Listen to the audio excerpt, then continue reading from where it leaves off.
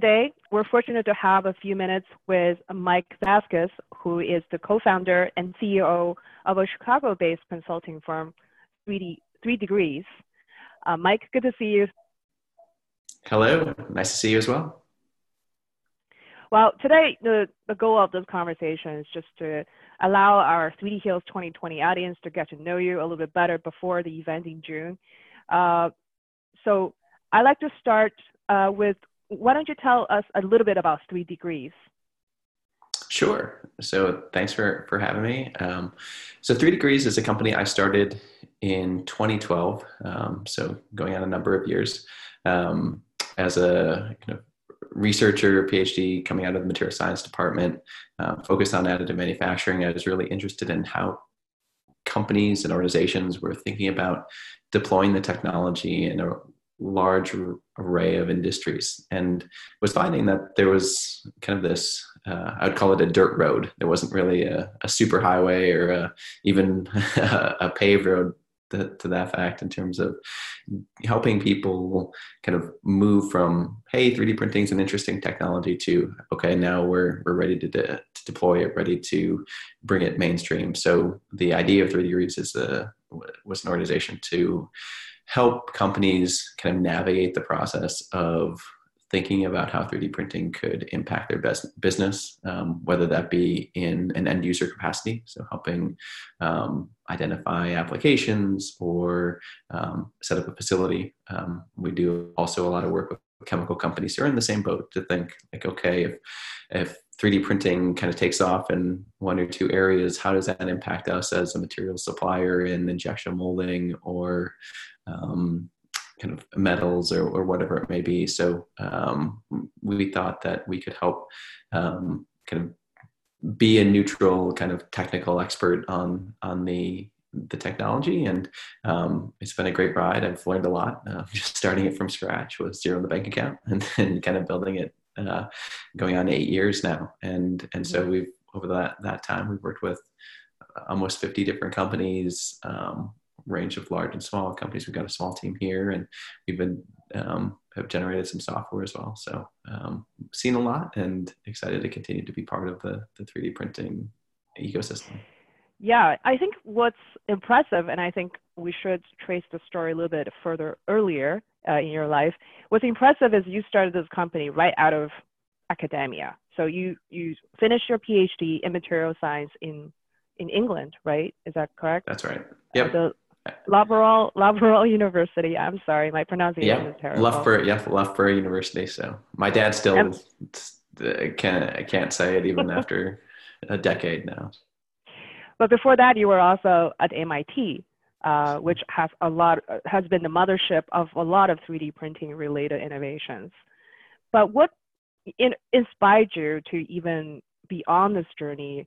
First material science, and then 3D printing. Yeah, so kind of the material science part, that's easy. So I really was into sports growing up. I played baseball all the way kind of through high school and into college. I continued to play today. And kind of early on, there was I observed that every year, kind of being in Little League and in high school, they would come out with a new bat, one material. So one year it was aluminum, and then the next year it was graphite, the next year it was carbon fiber. And I'm like, like somewhere in some office, like it's some person's job to make decisions about what goes into a baseball bat. And I think that's awesome. And so one of the first classes I took at MIT, where I was undergrad, was a material science course, and kind of talked about some of the different kind of underlying materials and chemistry, and really fell in love with that, and ended up doing my first internship at Easton Sports, which makes metal and carbon fiber baseball bats. So it kind of came full circle. And then from there, kind of quickly realized that sports was a really interesting industry, in the sense that, similar to aerospace, where they're really testing new materials, like faster, higher, kind of whatever it may be in terms of performance. But one of the things they didn't have was the regulations. So you don't have to go through FAA testing to to make a shoe or make a baseball bat. You can really try what's out there. And so from a technology perspective, they're really on the cutting edge of any major technology trend, whether it's lightweighting with aluminum honeycomb or carbon fiber or these composites. And the same was true with 3D printing. And so while I was at MIT, worked in the Sports Innovation Lab, started to do some collaborative projects with Loughborough University in the UK, which was really big into both 3D printing. They were probably one of the first in the world to have a degree program in the space, and the high-speed sintering technology came out of there. It's now the HP technology. And so they were working on all sorts of 3D printing related endeavors and research, but also they're kind of the hub in the UK and maybe if not Europe itself on sports and sports research. And it was just kind of a coincidence that they matched, and I ended up doing a project on applying kind of and developing new materials for snowboarding applications with Burton snowboards. I was going to say that. That's my interest. Yeah, and ski equipment and snowboards.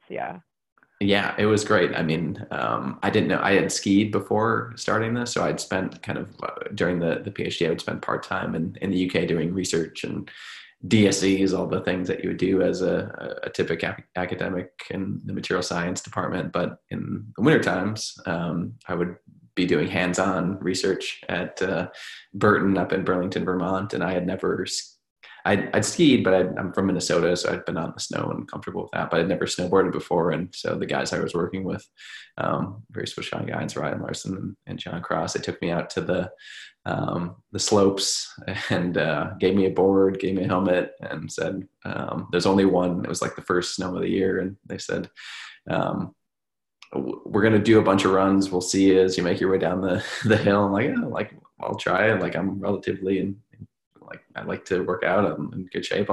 It shouldn't take long. And I think they did 4 or 5 runs in 2 hours, or like we ended up being out there for about 2 hours before work, and they'd gone down 4 or 5 times, even taking a break. And I finally made it down to the very end, just up and down, up and down, but got the hang of it quickly. And we ended up doing a lot of good work in terms of developing some new polymer types and elastomerics for some applications they were doing in the binding space and padding. That's very cool. I mean, I'm not a super sports fan, unfortunately, but I know a large audience out there loves sports. And what you just said, it really opened up a lot of interesting conversation in the future, innovations in sports and etc. But I think, I would say it's fair to say that no one is in love with a molecule or polymer, but what we're really in love with is the potential of the applications, the end applications. So, our conference upcoming, and in general, the 3DHEALS community in general, we're focusing on healthcare applications. And you have worked on a couple of projects in the past. You want to share some of that with us? Sure. Kind of in a similar context, I think what we try to think about in terms of how do you apply 3D printing and whether it be sports or aerospace or especially medical is you really have to understand the full process, especially if it's going into a person's body, certainly, or if it's a support mechanism or an implant or whatever it may be, a prosthetic. And so what we've really focused on is understanding the entire process. And most recently, a project we worked on was looking at the development of call it an infant helmet. So I've got 2 kids, one and 3, so very, very small kids. And kind of one of the interesting things now in terms big thing is sleep. And the guidance from doctors around the world is to make sure that infants sleep on their back to help with breathing and things like that when they're little, especially, and that can lead to unintended consequences of what's called flat head syndrome, where kind of you see it on some littler kids. And there are some different approaches to treating that, and one of which is having kids wear a helmet to help either protect them while they're sleeping, so it doesn't flatten as much, or help kind of correct some of the shifts that have happened. It's not necessarily a lifelong damaging issue, but more kind of it's just helpful for that time period. And one of the challenges that actually a family friend of ours, they live down the street, kids about our age, they were saying just in passing one day that, our kid has to get this, but like insurance isn't covering it, or only partially covering it, and it costs about $5,000-$6,000 for one of these things. And if you look at it, it's a piece of molded plastic. It's not very big because they're small, they're kids, and it's got some Velcro on it, and looks entirely uncomfortable. I wouldn't want to wear it for any particular time, and the kids have to wear it for a long time. Yeah, that sounds medieval. Yeah, and so we started just kind of brainstorming, like, hey, like this seems like something where 3D printing could make an impact, and worked with Northern Illinois University to put some approaches together of both lightweighting the helmet itself, coming up with a process from start to finish to say, okay, let's take some of the scan data or the data we get from measurements and build a process that we can maybe explore whether this is something that could be not optimized, but just improved, or just a kind of a feasibility study. And actually came up with some pretty interesting ideas, both in terms of cost. I mean, you can make these for certainly much cheaper with various printing technologies on the polymer side, but also you can make improvements. You can have it grow along with the child. So making some adjustments with dials.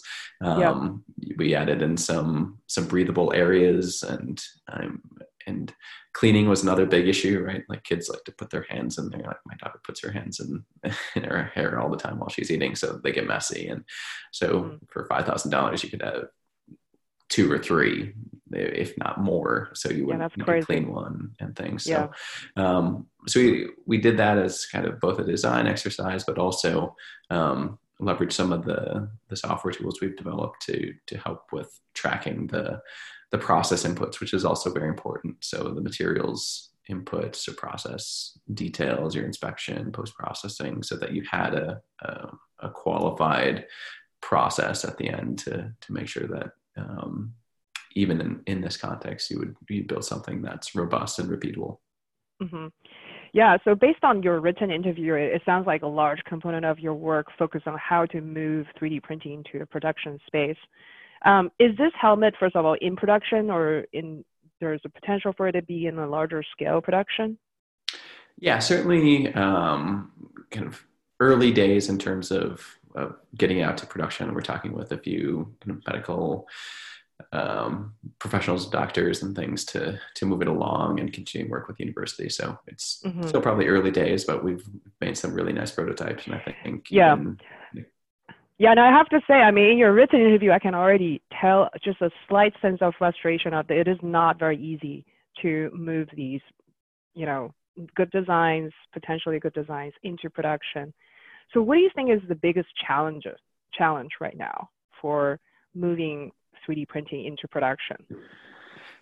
Yeah, I mean, I think there is a disconnect between kind of the way people perceive 3D printing. So a lot of people's first impression of 3D printing often comes from a filament-based technology, a maker bot, something fairly simple. And not to say they're simple machines, but like it's very understandable, right? Like it's like decorating a cake almost. Yeah. But when you get into kind of the production technology, there's just a lot more variables that need to be understood.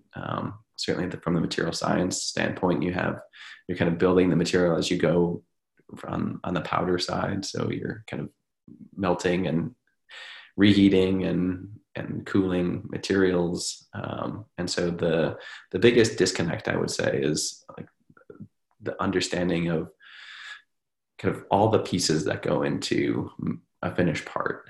And so not just the raw materials, but your design, your process, the machine itself. There could be hundreds of variables in there that you don't even know about from that perspective. And one machine may not be identical to the other. And build orientation makes a difference. And then what you have to do after the fact is there post-processing. How do you inspect it? When do you expect it? Like how do I test a 3D printed part to say that it's going to last 10 years down the road, right? Like most 3D printers haven't been around that long. So how do you think about that in terms of a problem, whether is it going to be in a body? Is it going to be exposed to different solvents for cleaning and things like that? So there's a lot of, I think, details that say, okay, I can print the design. Like that's not like, that's the easy part. Like, I can mostly print like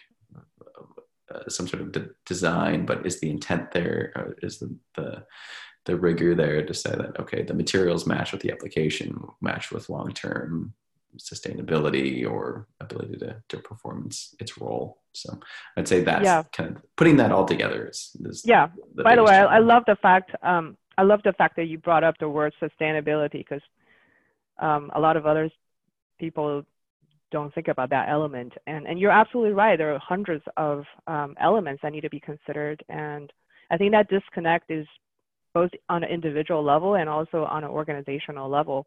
Mm-hmm. So now to tackle that problem, you guys invested to create a new software called Trace. How is that different from the other workflow software that we have on the market? Yeah, so this came out of personal frustration more than anything. We were working with a number of companies, kind of helping them put the production facility together. And I like how you mentioned the disconnect between the people, well, just in organizations. So oftentimes there's a big disconnect between the people that spend the money to buy a printer and the people that are operating it. In just terms of how easy something is to make, right? Like most people just see the finished part, but you don't understand what it took to get there.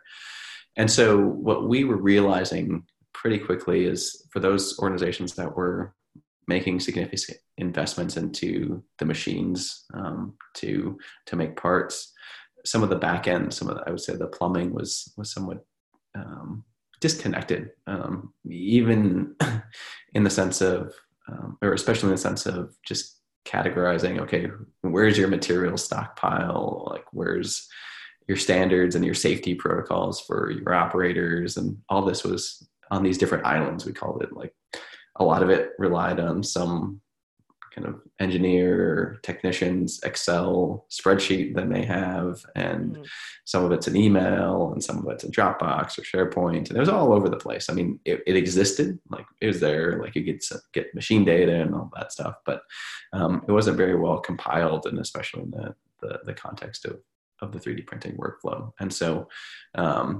ended up interviewing about 50 different people that worked in the space, operators from engineers to management to people that make standards for 3D printing, and just try to get an understanding of like, hey, what's best practice here? And most people hadn't thought about it. Or like, hey, we use Excel. Like I'd say like that's the biggest, by far the biggest solution right now. It's 95% of what people are doing.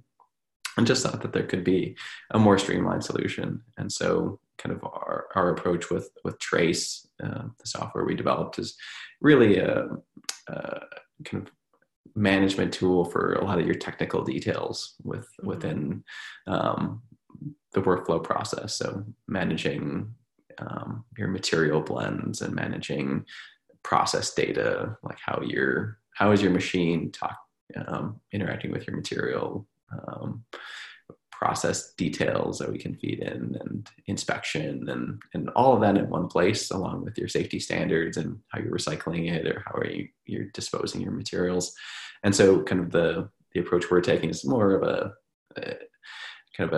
technical resource for kind of managing that 3D printing data, for whether you're developing materials or going through that iterative process of saying, hey, we need to find our